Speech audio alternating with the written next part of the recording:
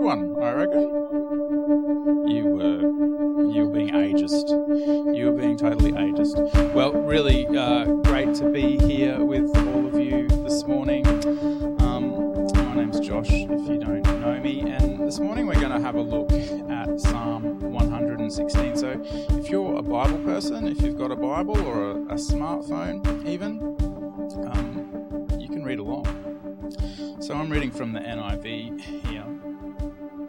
I love the Lord, for he heard my voice. He heard my cry for mercy. Because he turned his ear to me, I will call on him as long as I live.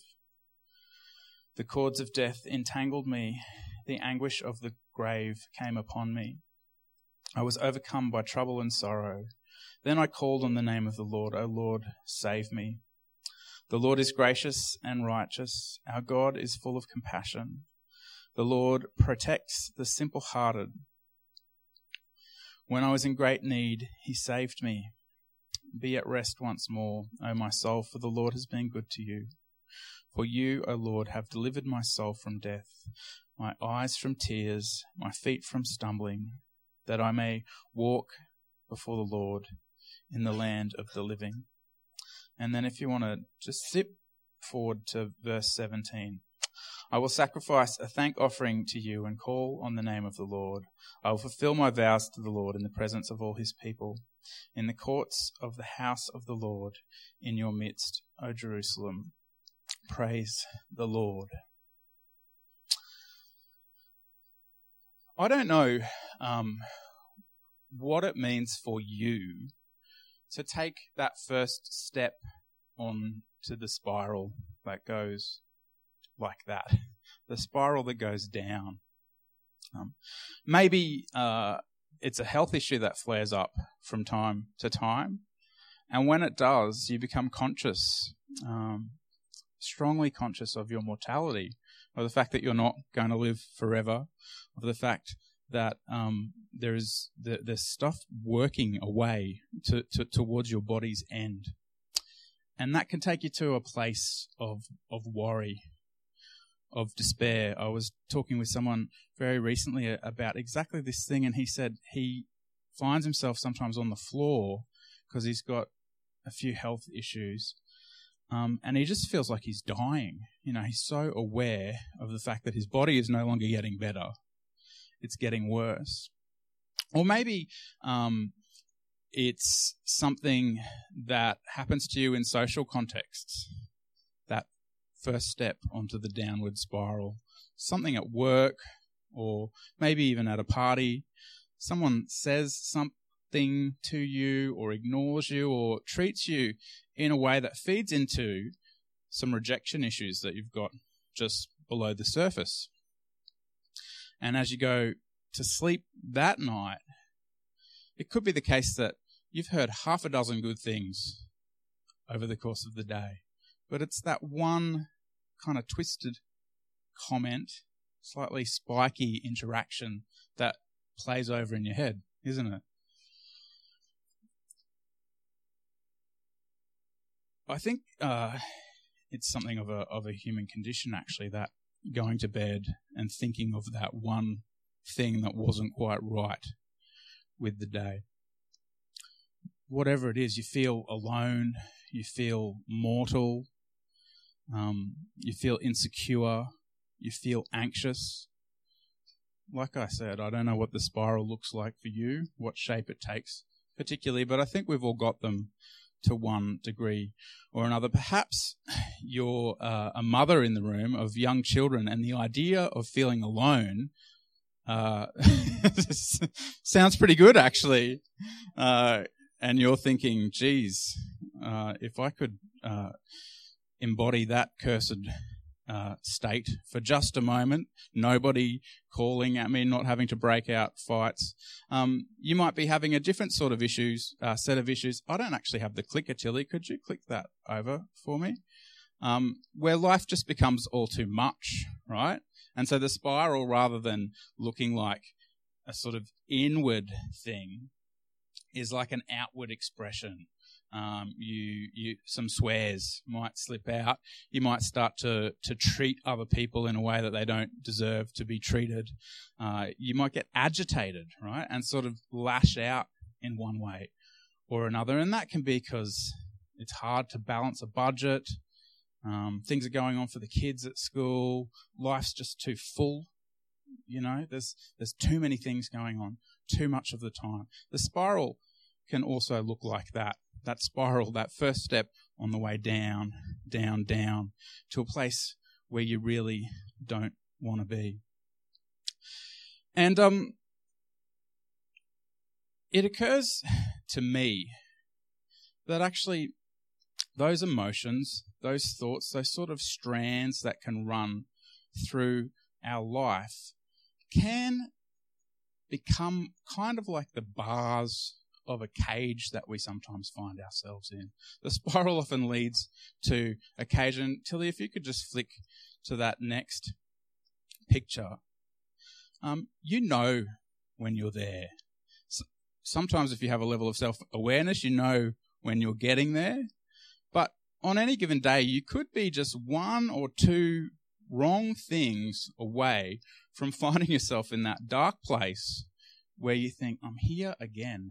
I'm trapped again. Am I ever going to get out? Am I going to repeat this over and over and over again through the course of my life?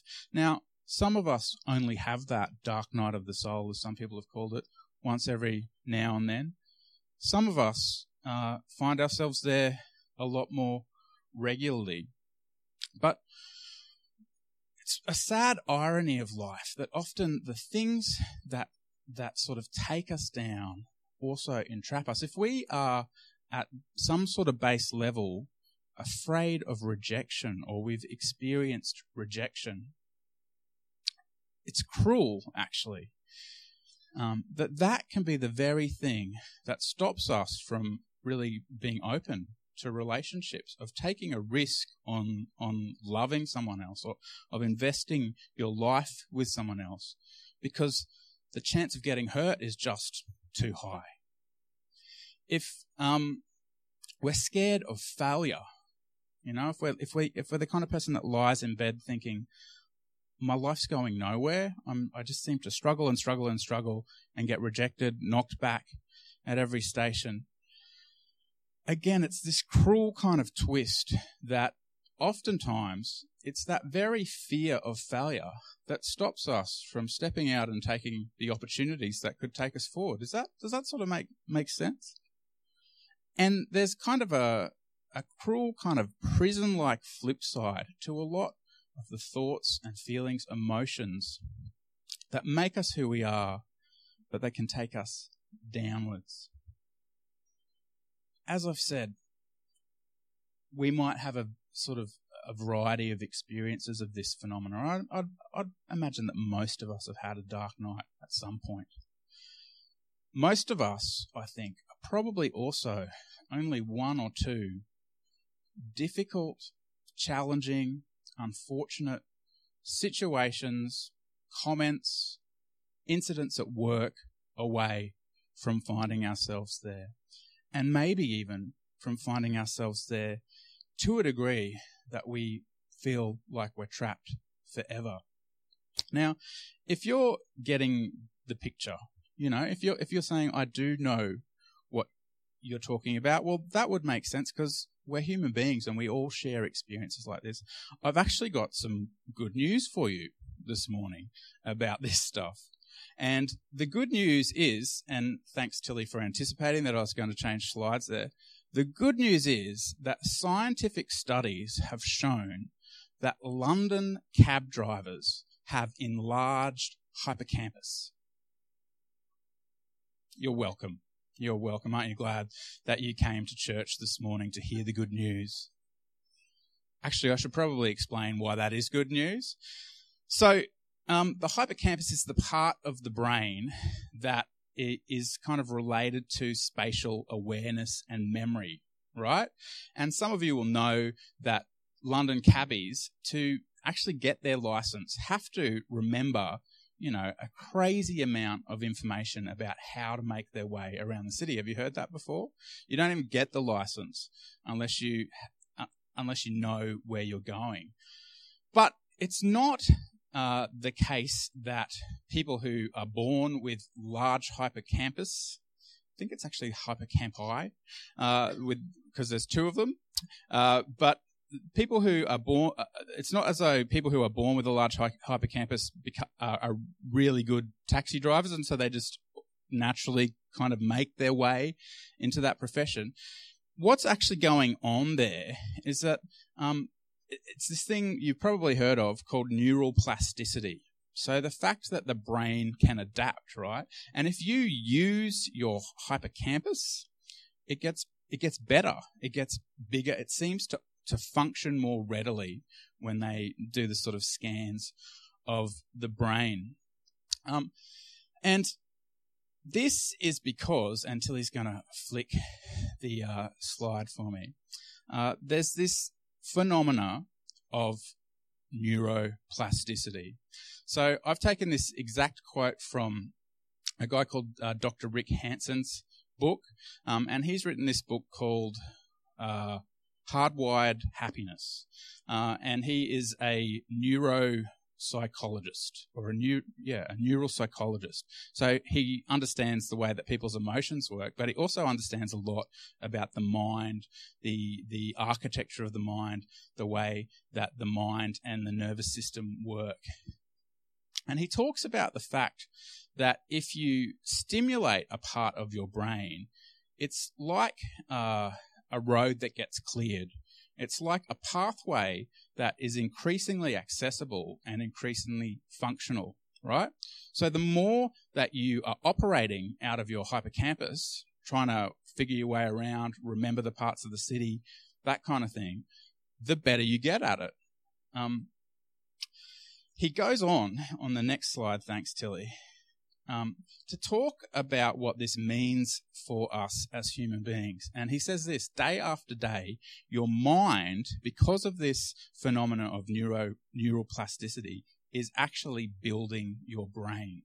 So what's the distinction there? Well, your brain is the organ, right? The physiological thing.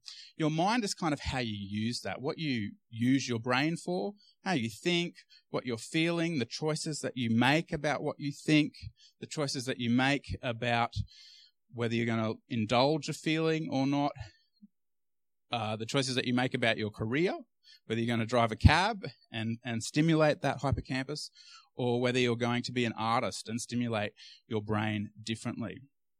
And it becomes a kind of cycle thing, Dr. Rick Hanson points out. So you get the brain that you get, basically. It looks a certain way. It's kind of, the parts are all there. But you can actually change your brain by using your mind in a particular way. So the kinds of thoughts that you indulge, the parts of your brain that you stimulate and that you sort of operate in a lot of the time, they will affect your brain. And so your mind influences your brain influences your mind.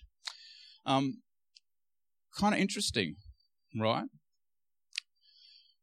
Why is that good news, thinking about the spiral? Well, the reason why it's good news, thinking about that spiral, thinking about the thoughts that trap us, the emotions that so often trip us up, is that the way that we respond to them is partly up to us, right? So if you are terrible with directions, you can actually get better at it. You might not ever become a London cabbie, but you can work on that stuff. The brain can change, even right up until the later parts of life. Increasingly, we're learning neuroplasticity at stage. You can exercise your mind. You can improve your brain's function.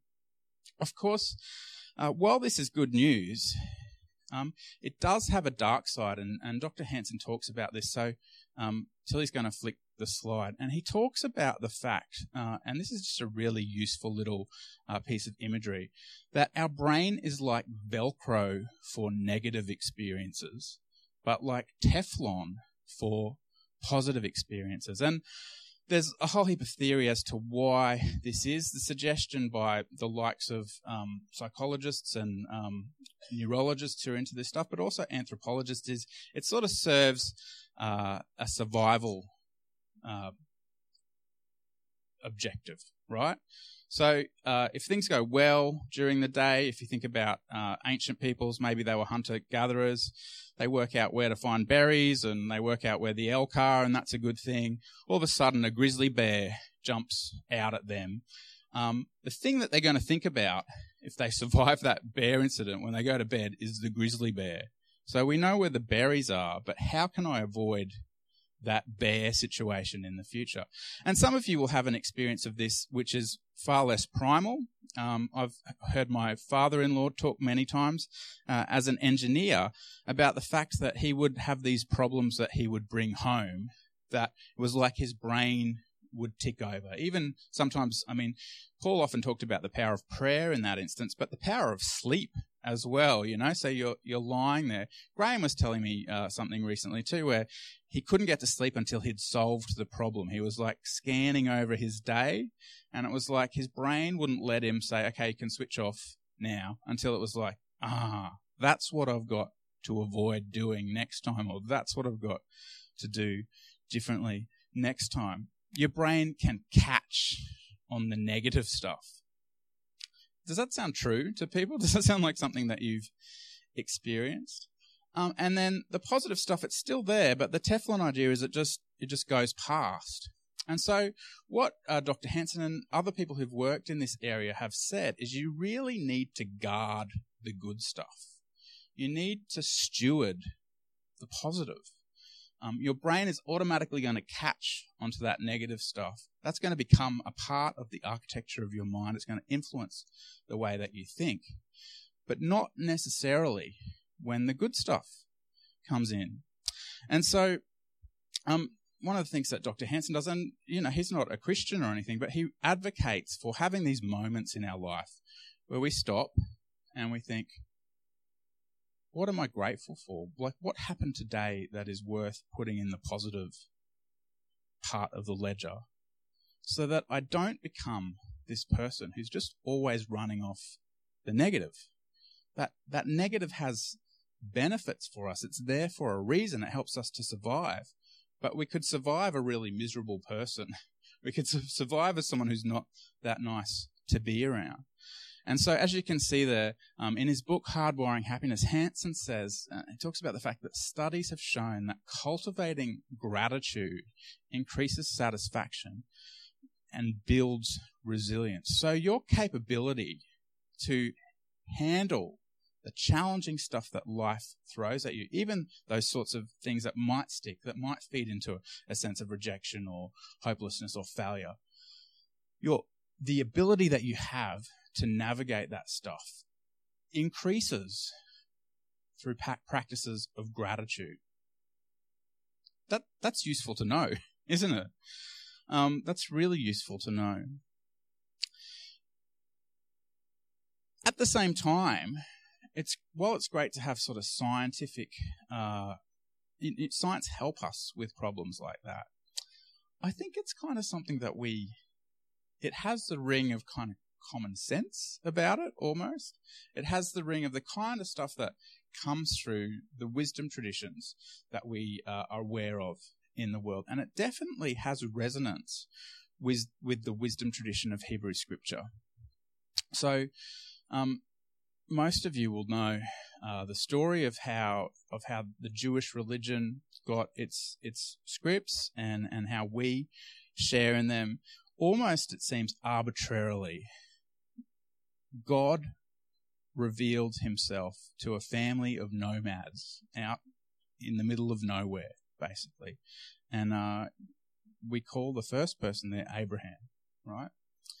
And against the background of a world where the gods were not particularly nice most of the time in culture, they tended to be the worst of humanity. So they were, if you look at the gods of the ancient Near East, they were as vindictive as people, if not more. They had, lustful passions. They were deceptive. In most of the kind of creation myths, they don't actually will humanity any good. Life, for most of history, as people have observed, has been nasty, brutish, and short. And human beings have projected that onto their ideas of the deity. But that was not the picture that Abraham got. That was not the revelation that Abraham received. Abraham received, according to the scriptures, a revelation of a God who willed him and his family good. Now, that didn't mean that it all turned out rosy all the time. If we follow the story forward, we know that Abraham's descendants became a slave class under one of the great empires of the time, the Egyptian Empire. And they were greatly oppressed there. And it might have been tempting to forget about this revelation of a good God that Abraham had. But God breaks into the story again and says to these people, I'm going to liberate you. I'm going to take you somewhere good. I'm going to give you everything that you need as a people group to live a good life. I'm going to show you what it means to do that. And if you've got any familiarity with pretty much the whole record of what we as Christians call the Old Testament, the record of the Hebrew Scriptures, the life that is good, the life that God intends for people, that life of blessing, is talked about as a life of worship, right? Does that make some sense to you? So he gives this nation of Abraham's descendants a whole heap of instruction about what it looks like to live a blessed life, how you can live a good life, how you can receive the gift of good life from God is to worship rightly. It's often the distinction that's made between Israel and the surrounding nations, what they're worshipping and how they're worshipping. And it was very important, if you've read the Old Testament, that worship was kind of done the right way. Not because God's kind of petty. It's not that the details of that worship were arbitrary, even though it seems as though who he chose might have been. But it's because they all connect with what it means to live the good life, with what it means to be blessed and enjoy the best of what God has intended for humanity. And the worship life of Israel looks like this.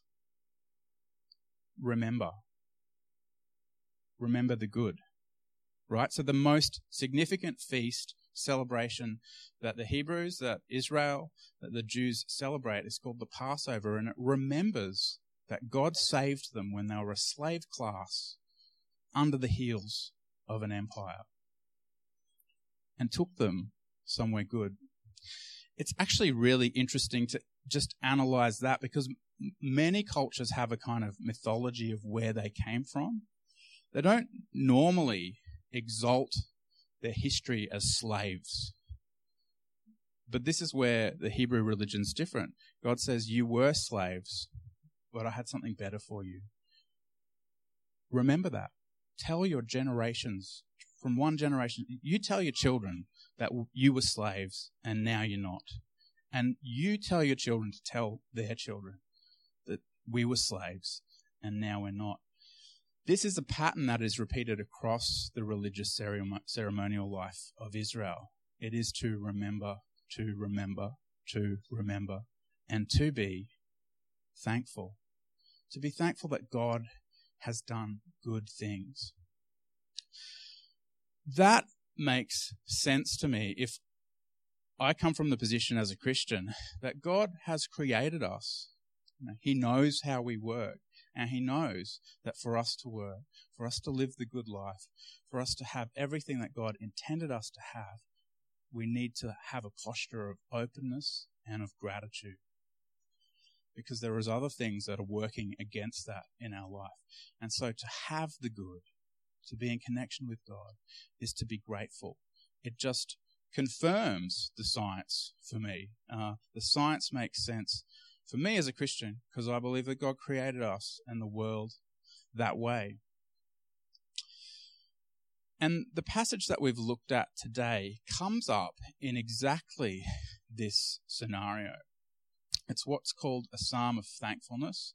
There's a few of them, and typically they got read out during these feasts where they were remembering the good that God had done, and they were being grateful for the good that God had done. So someone would get up and they would read this psalm. I was in the pit. I felt the snare of death, but God delivered me. It starts out by acknowledging the challenge of life, the difficulty of life, that spiral that we talked about. Verse 3, the cords of death entangled me, the anguish of the grave came over me. I was overcome by distress and sorrow.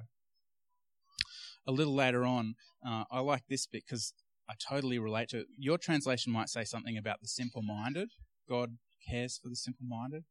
Actually, that word comes up quite a lot in the wisdom literature, and it normally gets translated as a fool. So my dark moments, when I'm on the spiral, I know, because I can actually even have the physical reaction of wanting to punch myself in the head. You idiot. It's normally on a Sunday night when I'm scanning over my sermon and going, I shouldn't have said that. You kind of want to jump out of who you are and be someone else. If you could just evacuate all the stuff about yourself that you hate. You know that feeling, don't you? I don't know what, you probably don't call yourself an idiot, but you know what I mean. You're a fool. That was a foolish thing to say. That was such a foolish thing to do. I cannot believe that I've done that again. I cannot believe that I'm in this place again.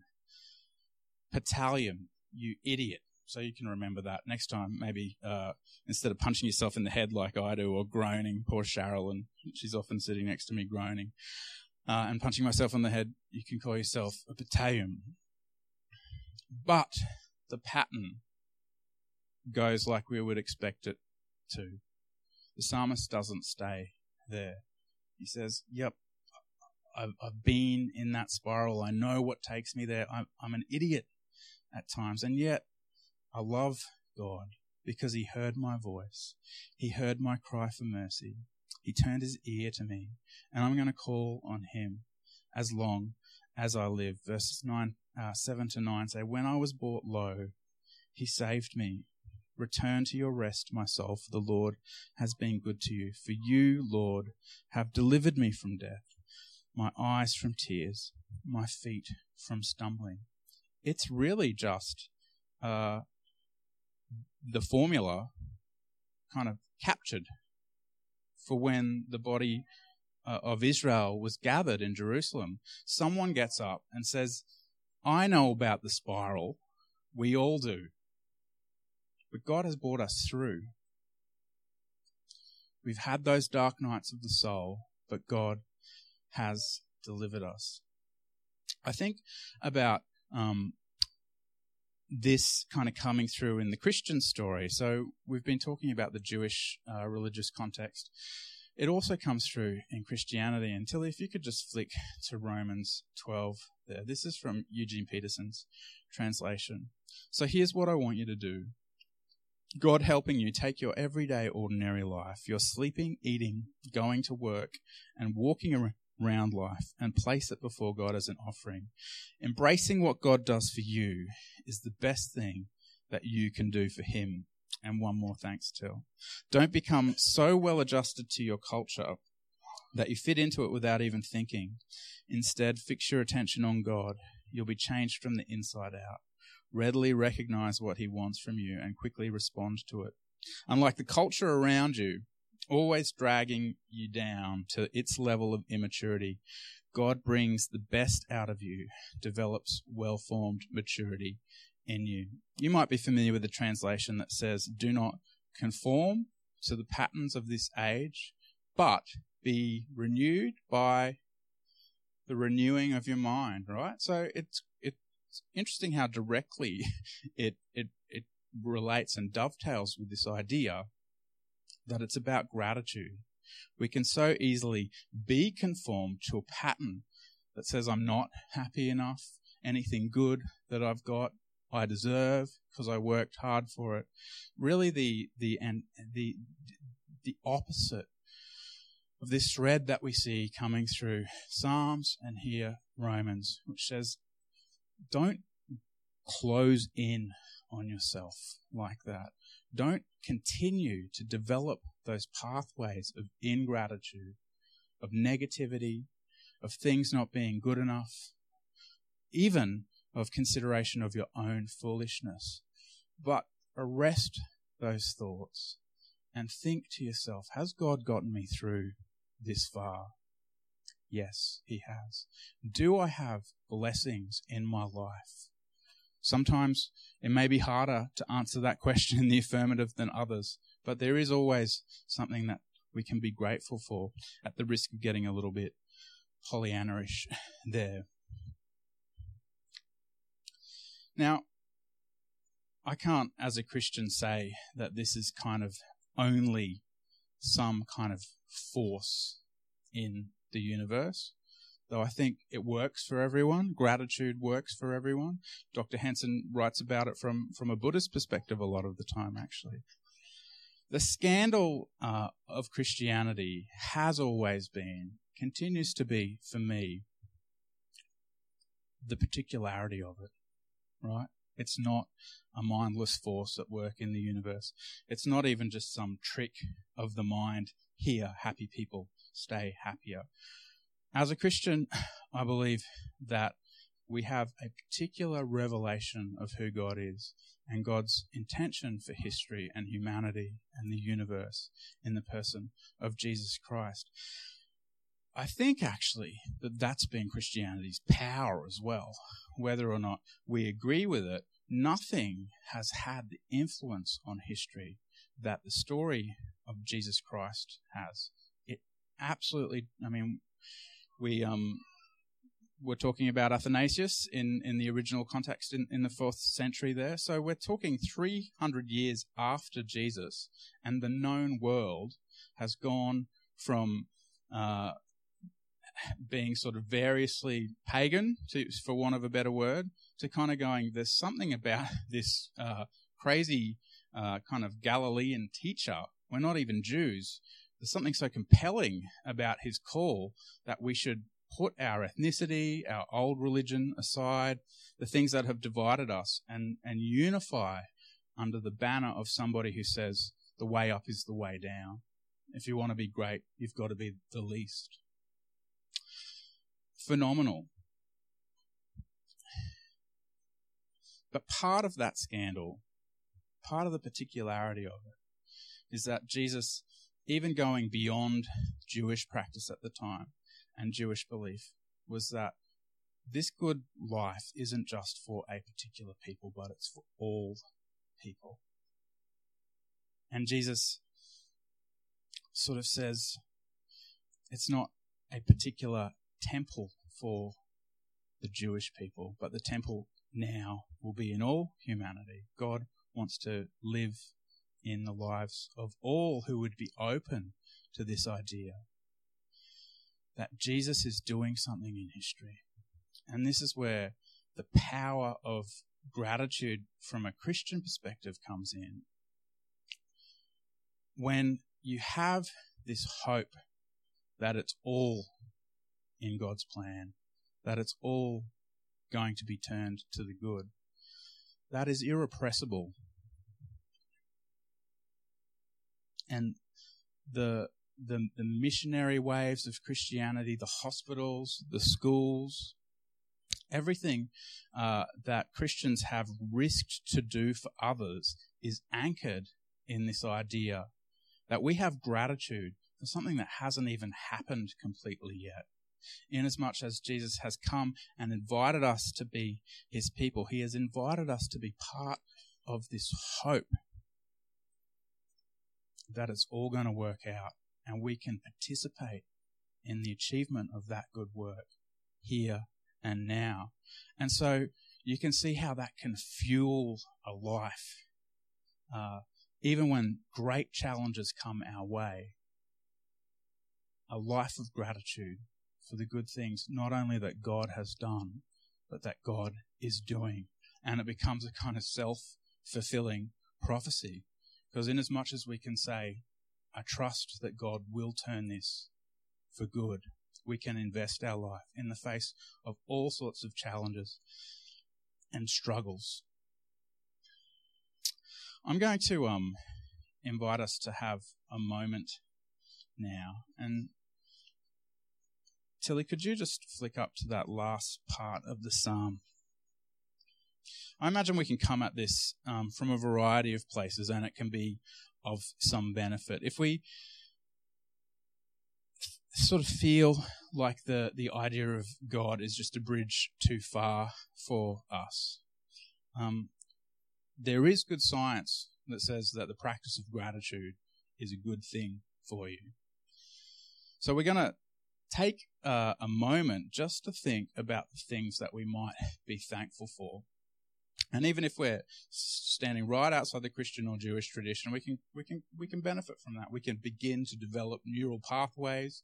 We can begin to stimulate synapses to take us to a place where we're better equipped to deal with what life might throw at us. We might feel somewhat agnostic, and I think most people of faith kind of oscillate a little bit, where it is a struggle in the face of trials to believe in God sometimes. That's why we do this. That's why we remind ourselves of the good things that have happened in the past and the good things that are going to come. But perhaps then it's just useful to open ourselves to the idea that if there are good things in our life, that they have a source outside ourselves, and they have a source even outside the good people in our lives, that life is a gift, and we can choose to receive it and meditate upon it in that regard. And then finally, if you're in the same boat as me, and you do get stirred by this first century Jewish teacher who turned the world upside down, you can be grateful even for what God is going to achieve. So let's take just a minute to stop and think about what we can be grateful for. And then after that, I'm going to ask if you have something that you would like to express gratitude about. There's something really useful in doing that. Have a look at Psalm 116 verses 17 to 19 here. I will sacrifice a thank offering to you, and I will call on the name of the Lord. I will fulfill my vows to the Lord in the presence of all his people, in the courts of the house of the Lord in your midst, Jerusalem. There was a corporate dimension to this, and the beauty of that is you don't have to steward your mind alone. Sometimes it is too hard to bust out of the spiral. But here we can be part of a group of people who say, we are grateful together, and we can help each other. We can say, hey, Graham, I get that you've had a tough day, but remember a situation like this years ago, and you couldn't see a way out of it. And we prayed about it. God got you through it. So I'm going to ask the band to come up. Let's take just 30 seconds in silence to think about that which we are grateful for. This was produced by Cornerstone Christian Resources. It is deemed copyright and may be used by permission. For further information about Cornerstone Christian Resources, please visit the Cornerstone website at www.homecommunityworld.com.au. Cornerstone meets at 81 Wheaton Parade, Alderley, every Sunday at 9:30 a.m. Please feel free to join us, and we hope you have been encouraged by this message.